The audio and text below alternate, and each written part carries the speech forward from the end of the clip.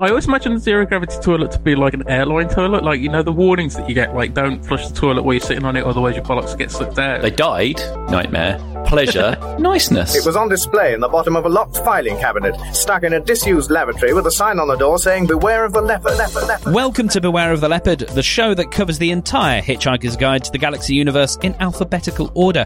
I'm Mark Steadman, and I hope the lifestyle thing comes together. I'm Danny Smith, and I prefer people to be puzzled rather than contemptuous. I'm John Hickman. If something very weird is happening, I want it to be happening to me. We're about to hit the Fs, but before we do, there's just one final E stop to make. The evil drone Boozerama is a bar Ford and Hot Black used to crash, pretending to be health inspectors. Have either of you had to eat or drink in a place that's had a health warning? Danny's travelled to India, so... I was just about to say, yeah, the whole of India.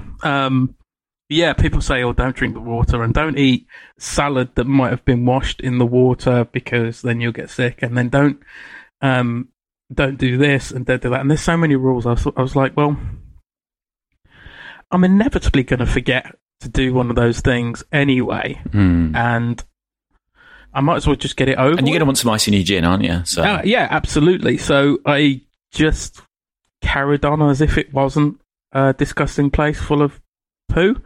And ate and drank pretty much with gay abandon. And it was a good 3 or 4 weeks before I actually got the explosive vomiting and diarrhea that people warned me about. Now, Danny and I are both big fans of a particular book that has a lot to say on this matter of choosing what you eat wisely when you're in the subcontinent. Danny, do you know what I'm talking? Do you know where I'm going with this one? Are you experienced? Are you experienced, William Sutcliffe? William Sutcliffe. I keep on meaning to revisit that, actually. Yeah. It has one of the most wonderful descriptions of how to put this politely, shitting your ring out that I've ever read. It's the character does all the right things and eats all the right things and then lets his guard down right at the end of the trip. Spoilers, by the way. And it's coming out of all ends, and he's in a bathroom, and it's a very colourful description, which you probably had in your mind, I think, probably, Dan, when you were in India, and I had in my mind when I went to Malaysia, Singapore, KL, so around Southeast Asia. But I totally. When we got there, it was on our honeymoon. We were like, oh, you have to be careful, blah blah blah, and we just kind of walked down the street, walked into a not particularly clean looking place, and just started eating whatever was going. And then we were eating off of little hand carts on the streets for all the holiday, and we were absolutely fine. You shouldn't really be going into something that doesn't look like it's had the council health inspectors come in and do a 5-star rating yet, and go, yeah, just literally put the food in dollops on a banana leaf. That seems like a thing that we should do, and we'll just, what is it? Is it dairy and meat and eggs? Brilliant, just bring it out. But my friends who got married a month later, they honeymooned in Europe, where they didn't have their guard up, and they had like epic food poisoning. And I don't know where this is going as a cautionary tale, except for the fact that I think if you're eating things that people are eating, chances are you're okay. But if you're eating on a cruise ship in a captive audience, which is what they were doing, you're probably more at risk than you are of having a gin with a funny ice cube. 2 things I think about this. I mean, don't get me wrong, it was bad. I was laid up in a bunk for a week, not doing much other than running to the toilet. And it was a week. I was completely took out. I can't even look at it because the last meal I had before it all kicked off was pakora. Right. I can only just start saying the word pakora around now. I couldn't even say it for a long, long while. But even still... Gives you the right mouth shape for puking, though, doesn't it? Cora. Oh, sorry, Dan. But the not having to worry and constantly fret over every single thing that I'm going to put in my mouth, I'm not going to say it was worth it, but I'm just saying the consequences of a heavy set, healthy 30-year-old that has access to clean water getting like explosive diarrhea isn't as bad as it could be. So yeah, that. And also, I was a bit of a twat because I decided that I was still going to eat meat while I was in India. Right. And the diet of most Indians isn't meat. So they have no fucking clue how to cook it. That is actually what happens in Are You Experienced? He stops eating vegetarian because there's a moment of kind of Western opulent luxury that he has, and he has a hamburger, doesn't he? Oh yeah, that's right. That's the moment where it all changes. We've probably done too many spoilers now to do an audiobook ad for that one. And now let's get gassy. When mixing a Pangalactic Gargle Blaster, one should allow 4 litres of Thalian marsh gas to bubble through, quote, in memory of all those happy hikers who have died of pleasure in the marshes of failure. John Hickman, just what pleasures... I don't know why I said that like a school mom, but John Hickman, just what pleasures await visitors to these marshes? I'm not sure how nice marshes are to go to, but isn't the draw of this place that the gas is hallucinogenic? So essentially, the literal answer, which isn't funny, is hallucinations is what's going to take people there. Have I understood the... Is that in the text or is that headcanon? Yeah, I think that might be headcanon. I'm happy to accept that as headcanon.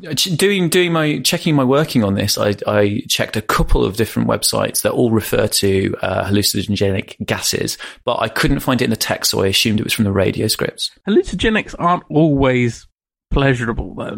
Nope. Sometimes they're a waking, unending nightmare. But then this does say that they died of pleasure. Well, this is not a waking nightmare then. They died, nightmare, pleasure, niceness. So this is an interesting point then, is that we have somebody's headcanon has permeated into the supporting literature on this issue, and we don't have an easy answer, although it is an answer that makes a lot of simple sense. And now, this. On Fenella can be found the Buenelli Atoll, where Ford first started working at the guide, before the Richtenarkles and the Danquids vertled it. Fenella has rum that Ford remembered liking. Danny, have you ever worked for a publication that's been subsequently vertled? Do you remember the time I nearly vertled Created in Birmingham? Yes, I think I do. Shall I run through that particular sorry tale? Yeah, there was a legal vertling, I believe. Yeah, it was very nearly it was their first cease and desist order, right? So I was sort of acquaintances with a local blogging celebrity in Birmingham called Pete Ashton, a lovely man that's doing some very, very interesting art at the moment. I urge you to seek him out. But he ran a art blog called Created in Birmingham, and essentially he just went to shit and looked at it and reported back and went, "This was interesting," and it got a massive following, and became a really essential, interesting tool to actually get into the art scene in Birmingham. But he wanted to go on holiday for a couple of weeks, but he wanted to keep the posting up, so he put it out and said, "Does anybody want to do this?" And I obviously said, yeah, no, it was a great opportunity. So I went. The first event that I went to was a paid. Well, they didn't describe it as pay to play, but it was a music competition. And when I got there, the gig was weird. The person presenting it was supposed to count the votes, but she did a really poor job of it, which meant, and these people, like, there was a big prize on the line, and she was doing like a half-assed job of counting the votes and stuff. And at one point, one of the amps of the people that were sponsoring the competition blew and set on fire, and so did the second one. Actual fire is happening on stage at this point. Actual smoke and fire coming from the speakers. So it was all a bit funny. So the band that happened to, I happen to know the people in the band. So I spoke to them about it, and they went, "Yeah, we will never do this again, because it was a really sketchy setup that you had to bring a certain amount of people and they all had to pay a certain amount. So they gave me a copy of the terms and conditions, and I said all this in print on the website, and posted like the actual verbatim terms and conditions as part of the post. And then a couple of days later, I was temping at the time, and I got an email through on my phone during my break that said, "This is a cease and desist order. We're suing you for slander and or libel, or whatever the written one is. Libel, probably, yeah." And I was like, "Oh, I've broken crate in Birmingham with the on the first day." So what do we think vertled means? I take it to mean a sort of corporatization. Yeah. Because that's been the history of the guide. I mean, you didn't answer the question wrong. It's just that, we can interpret that in any way we want. But I think of, just because of the way Ford thinks of the guide, he's very protective of maybe a version of the guide that never really existed, like a halcyon days, let's make the guide great again. I think, maybe he's got this idea that when it all started, it was wine and roses and 3 hour or 3 day long lunch breaks. Well, you're describing then, Mark, is like he was a 90s enemy journalist who now finds himself working for Shortlist. And now it's time to meet someone special.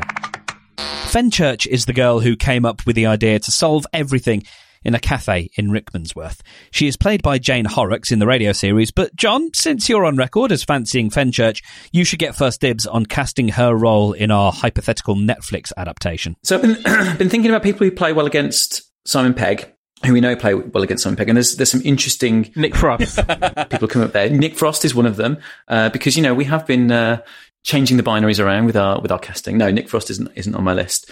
I don't think it's a role for Jessica Hines, because I think the Pegg-Hines dynamic doesn't work for this particular relationship.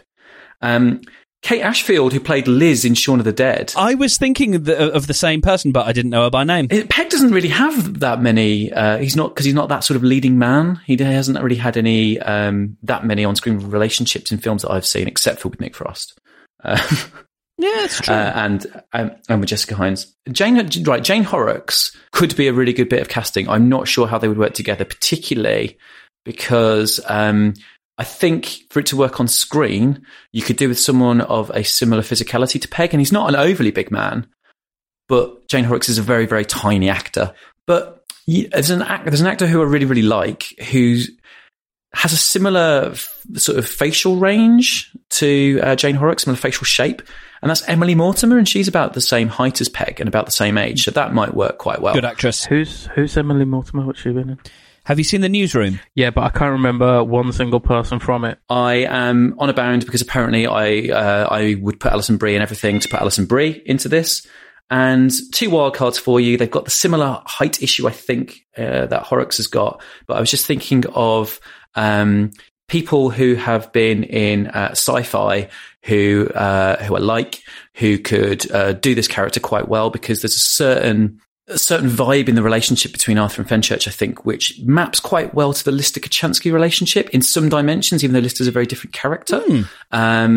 So either Chloe Annette or Claire Grogan, but they're quite short as well. Okay. My first thought was Lenora Critchlow from Being Human. And the white flag, white rabbit, or whatever it was, the Black Mirror episode. And then I was trying to think of somebody that could handle it a lot better, because I always get the impression that Fenchurch is a lot more capable than Arthur. Yeah, she I think she drags him along by the elbows in a sense.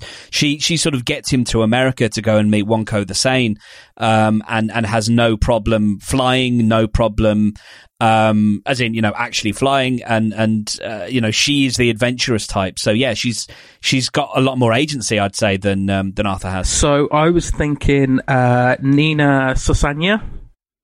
She was in a bunch of stuff. She was in an episode of Doctor Who, but she was also in the drama Silk, and I know her from Nathan Barley as Sasha. I actually like her more as a Lintilla, which is not someone who appeared in the books. But she was a big fixture in the radio series. She is the person that Arthur meets on Brontatall Listeners who picked up this week's copy of the Radio Times will of course know that Brontital was this week's secret word. And the prize is a free audiobook and the chance to try out Audible's incredible selection of titles from best-selling authors. To claim this prize, simply jump up and down screaming, "I love Beware of the Leopard" at the top of your lungs. Then go and shake the hand of the first person that turns to look in your direction and tell them to go to audibletrial.com/leopard. And now it's time to get weightless. 53 More Things to Do in Zero Gravity is a book that sold better than the guide. Danny, what are numbers 1 to 3? Okay, right. My first reaction to this was like, fuck. Obviously, like, fuck. Just all the fucking. Mm-hmm. But then I realised it was 53 more things to do in gravity. So, fuck could be... That's already been done. Yeah, fuck would be in the things to do in zero gravity. Yes. That would be number 1. Right. So I had to think of things that were, I don't know. Okay, if it's 53 more things, then I've got to presume that the first book has got 53 things. So you're going from numbers 54 to 57? Which isn't as easy. No. So I came up with, okay, to get myself in the right headspace, I came up with 3 things that wouldn't be fun to do in zero gravity. Okay. Okay, so number 1 that came to mind, Jenga. Yeah.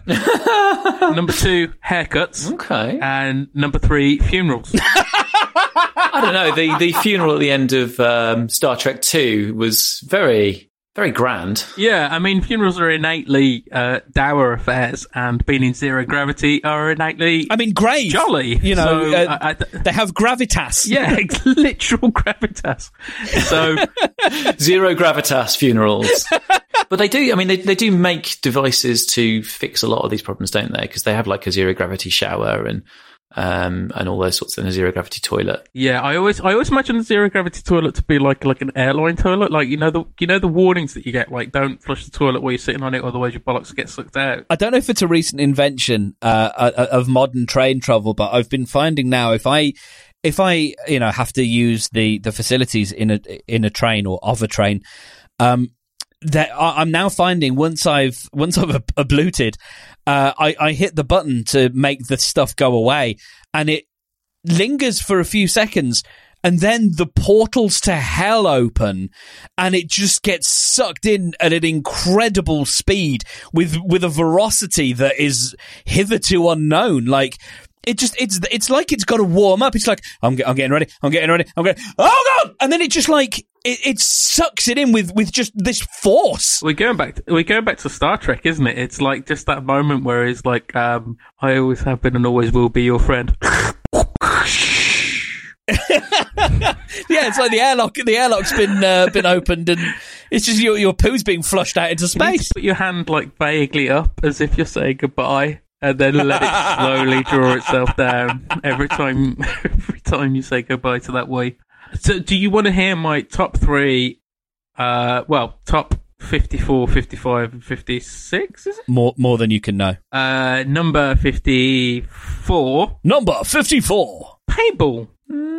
Have fun with paintball, because not only can you not kind of propel yourself in space, so you always have to kind of be thinking about what you're going to push yourself off with and like how you're going to get away from people in zero gravity. But when you get hit, you've also got the recoil of that, because there's no real friction to stop you. So if you get hit in the shoulder, you're going to be spinning until you hit something. That's very cool. If you could have a massive, a big wacky warehouse or something where it's trampolines on every surface, so you've got stuff to push off on. But even the squirrely bits in wacky warehouses where it's like a den that you climb in with netting. Yeah. And those mangles, you got to have those mangles. I actually now I think I just want to go to a soft play centre. 54, or no, this is 55. This is 55. Number 55. A food fight. Excellent choice. How much fun would that be in zero gravity? Yeah, definitely. Like a really good sort of custard pie, floating majestically through the air before it splats poetically on someone's face. My last suggestion, and I hope you've been thinking of suggestions back, is this is a bit underwhelming, but number 56. Lower your expectations.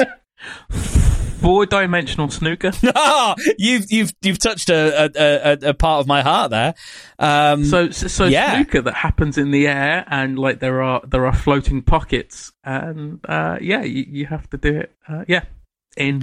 I mean, I'd say that's 3-dimensional as opposed to 4, but unless time plays a factor. Yeah, because the pocket will be coming back around to a different place because when you kissed the edge of the pocket earlier on in the game, you sent it in a spin around. Yeah, well, I wanted to say 3-dimensional snooker, but snooker is already 3-dimensional snooker. Is it really, though? No, actually, it's 4-dimensional snooker. No, it's 4-dimensional because it happens in time. But everything happens in time. So, like, when the things where it's like 4D TV or 4D cinema experiences, where they actually mean the chair will shake a bit and you might get... Or they've got a sprinkler. Yeah, you might get splashed. It's like, no, the fourth dimension is time. All movies happen in time. That's one of the most important dimensions of a film. So if anything, then it's fifth dimensional because they make it smell of hot chocolate when the hot chocolate's being made in the Polar Express. That's what you're saying. And now this. Finlon is a Golga Frinchen documentary film director. He made a film about the indigenous peoples of Earth dying out and was planning on telling the story of the captain of the B Ark. John, as a media studies man, do you have any documentary tips? Is he on the B Ark because a documentary filmmaker isn't a useful member of society? Sorry, go on. Or is he an A Ark person who's volunteered to go on the B Ark to document it for the A Ark people? So is he being a wonderful question. An exploitative filmmaker in the style of Benefit Street or something like that? Is he Channel 4 Benefit Street, or is he the English bloke who goes and interviews Americans with the glasses? So I've written down Louis Theroux and I've written down Nick Broomfield here. They're actually kind of a third category there. So we've got exploitative filmmaker. Yep. We've got you're a rubbish individual and you're on the B Ark. Yeah. Or you've got a kind of a Louis Theroux type, which is a slightly different quality to it. Again, it's not exploitative. Is John Ronson part of that category, or is he a subcategory? John Ronson is in the Theroux camp, I would say. I went aboard the B Ark because they wanted to find out all about the Golga Frinchums.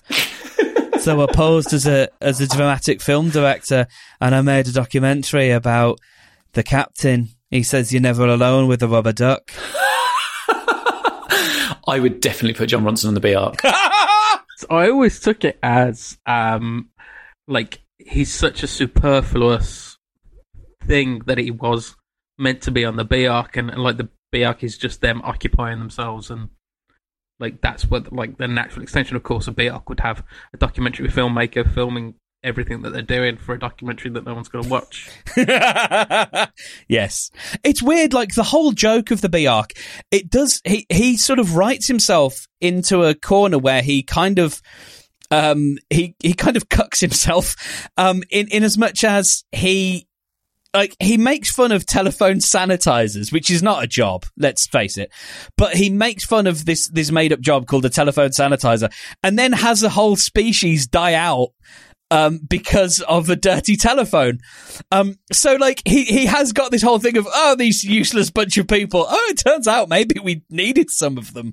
So yeah, maybe some of the decisions that went into deciding, like, or some of the factors that were deciding on who goes into the B Ark or not, maybe that wasn't a perfect system. Maybe there were some flaws. It's a preemptive satire of the early 2000s concept of the non-job, which is this thing that's used by kind of like libertarian style politicians, small state politicians, essentially, to say that there's all these people doing these jobs. We don't need them. We don't need telephone sanitizers. We don't need all the things that there's experts. So I don't know if the idea of the non-job actually existed in popular culture back then, or if Douglas was articulating something that was a kind of a meme that hadn't landed yet.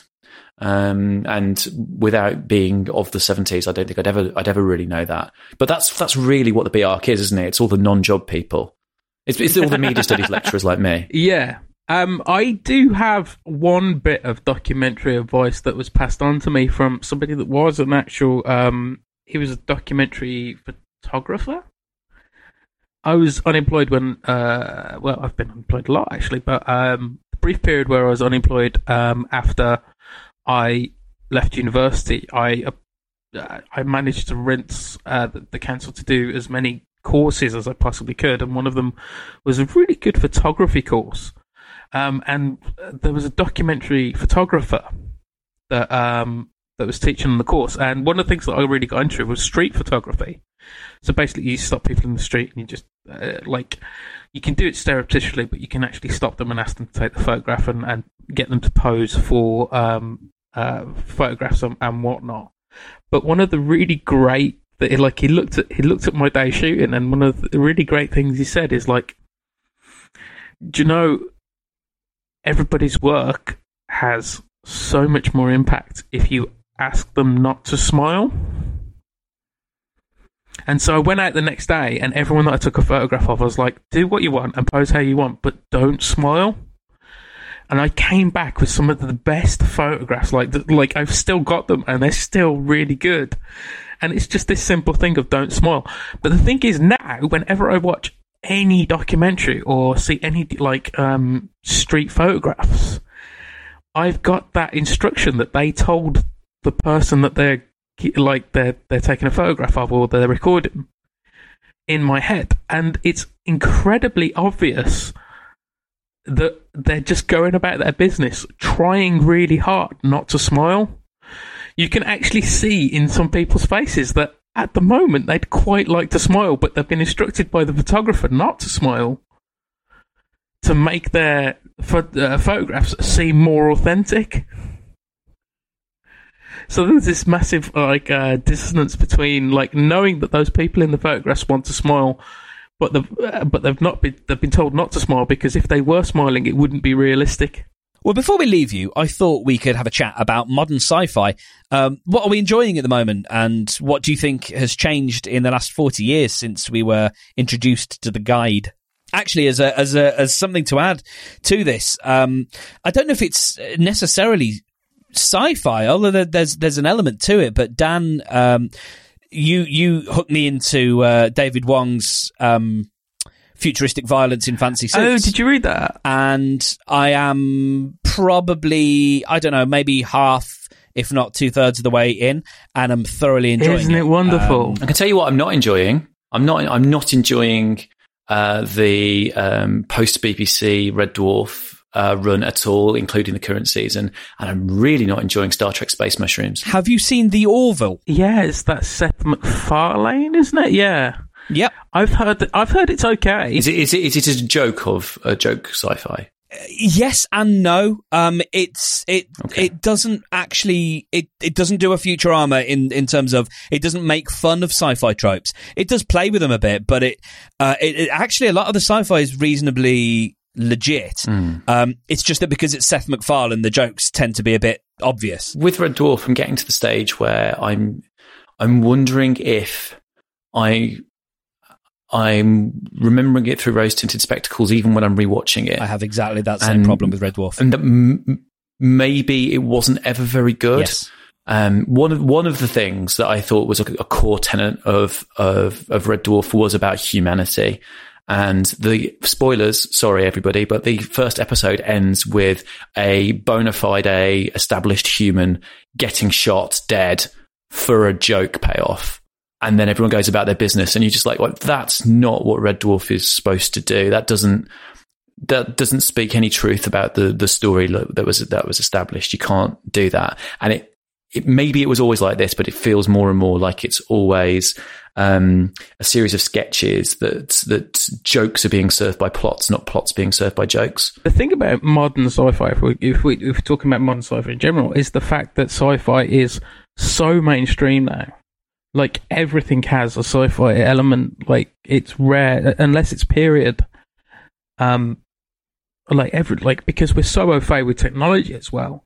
Even stuff that would be considered hard sci-fi back in the 90s is now mainstream media. So books like Black Mirror is a drama. I mean, really, it is sci-fi, but it's sort of billed and it's presented as a drama. Even stuff like The Martian. The Martian is is incredibly hard sci-fi. It is mostly a hard science book about potatoes. Yeah, about terraforming Mars.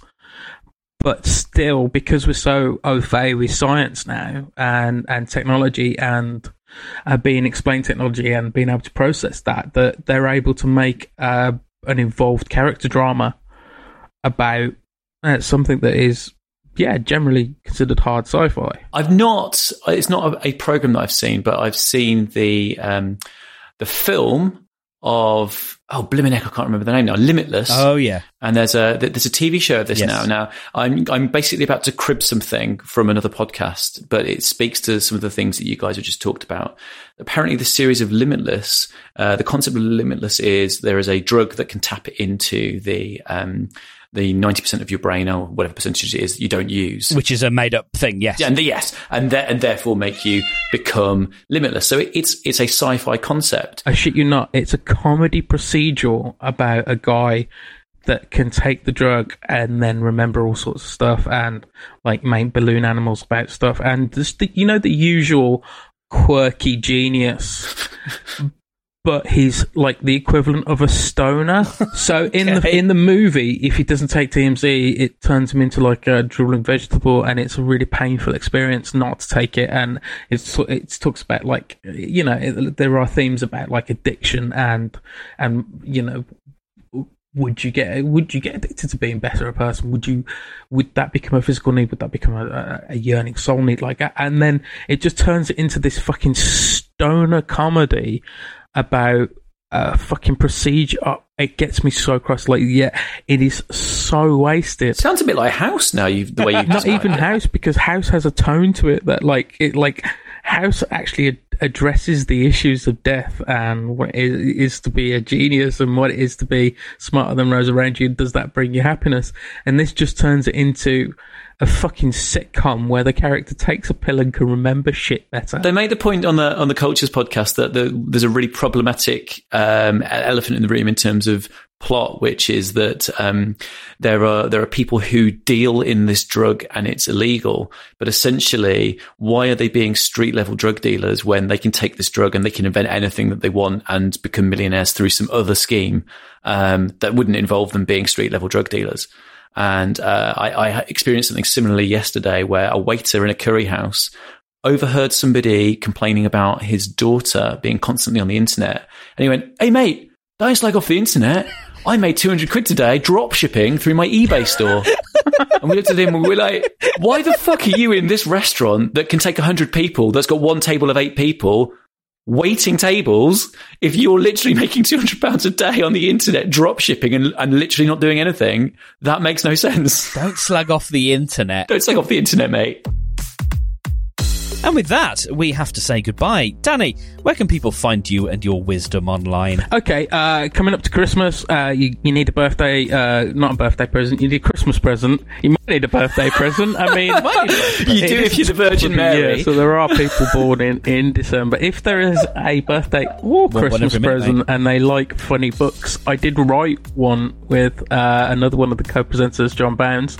And beware of the leopard's own, John Bounds. And if you do buy a book in the run-up to Christmas, we will send you a bunch of other DVD extras and other interesting stuff to read that we have also written. You can find that all on peerreview.co.uk, and if you want to check out my Twitter feed, it is at Probably Drunk, and all the information is there. So I've been characteristically modest during one of the segments. I think I'm probably the only host of this show who's actually directed an hour-long documentary.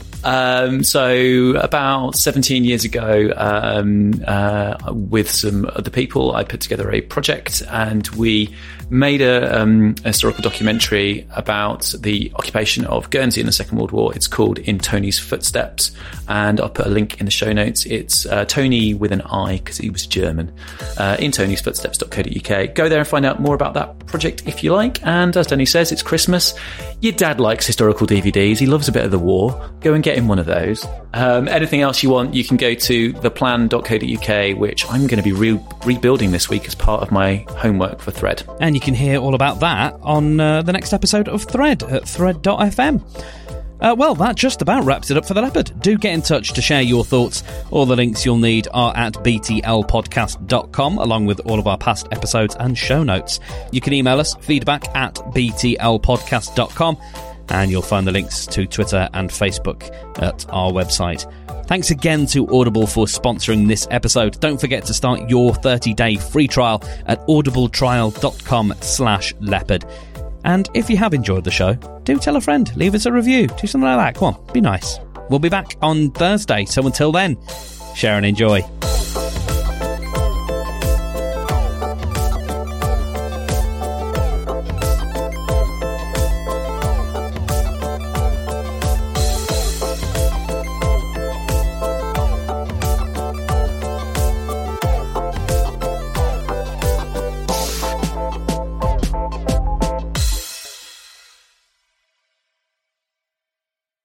What is an atoll? You're an asshole. Was